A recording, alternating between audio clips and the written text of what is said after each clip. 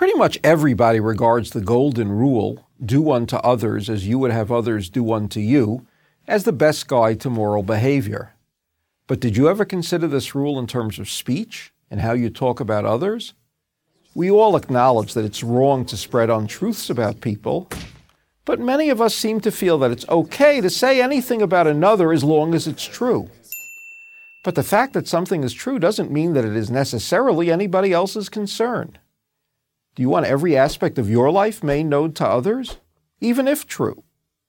How important is it to guard our tongues? A lifetime of experience suggests to me that unfair speech is a major, not a minor issue. I often ask listeners at workshops I conduct on the ethics of speech, how many of you can think of at least one embarrassing personal incident that, were it to become widely known, would negatively impact your life? Almost all the hands go up, except for those who have led very boring lives, have poor memories, or are lying. What is perverse about human nature is that while we don't want others to know about such events in our lives, almost all of us are just aching to learn and speak about such events in the lives of others. Let's analyze this further. Why exactly don't we want people to know about a highly embarrassing episode?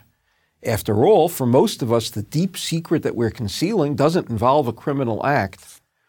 But we all know that if people learn about this one thing, it can easily become their primary association with us and with our name. Why is this so? Because what is most interesting about people is what's not so nice about them. This is pretty much true of just about everyone. As Isaac Bashevis Singer, the Nobel Prize-winning writer, used to say, even good people don't like to read novels about good people. If you're thinking that what I have said so far does not apply to you, that you rarely speak about others, when you do, your comments are always fair, then let me pose a question and a challenge. Can you go for 24 hours without saying anything unkind about anyone? Invariably, when I make this challenge, people laugh nervously. I can read their minds. One day without any negative comments about anybody, my boss, my co-workers, they're not sure they can do it. Then you have a serious problem, I tell them, because if I were to ask you whether you can go for 24 hours without drinking alcohol and you said that you couldn't, that means you're an alcoholic. And if you can't go for 24 hours without speaking unkindly about another, that means that you've lost control over your mouth. Regaining such control will require considerable discipline, but such self-control will also bring great comfort, admiration, and trust from all those in your life. Anyway, every perceptive person knows that if you badmouth others to them, you will surely badmouth them to others. One final thought.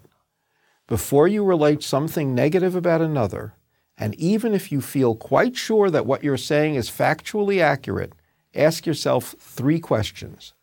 Does the person to whom I am speaking really need this information? Is what I am saying fair? Why am I saying it? I'm Joseph Telushkin for Prager University. To subscribe to our YouTube channel, click here. To help keep our videos free, donate here.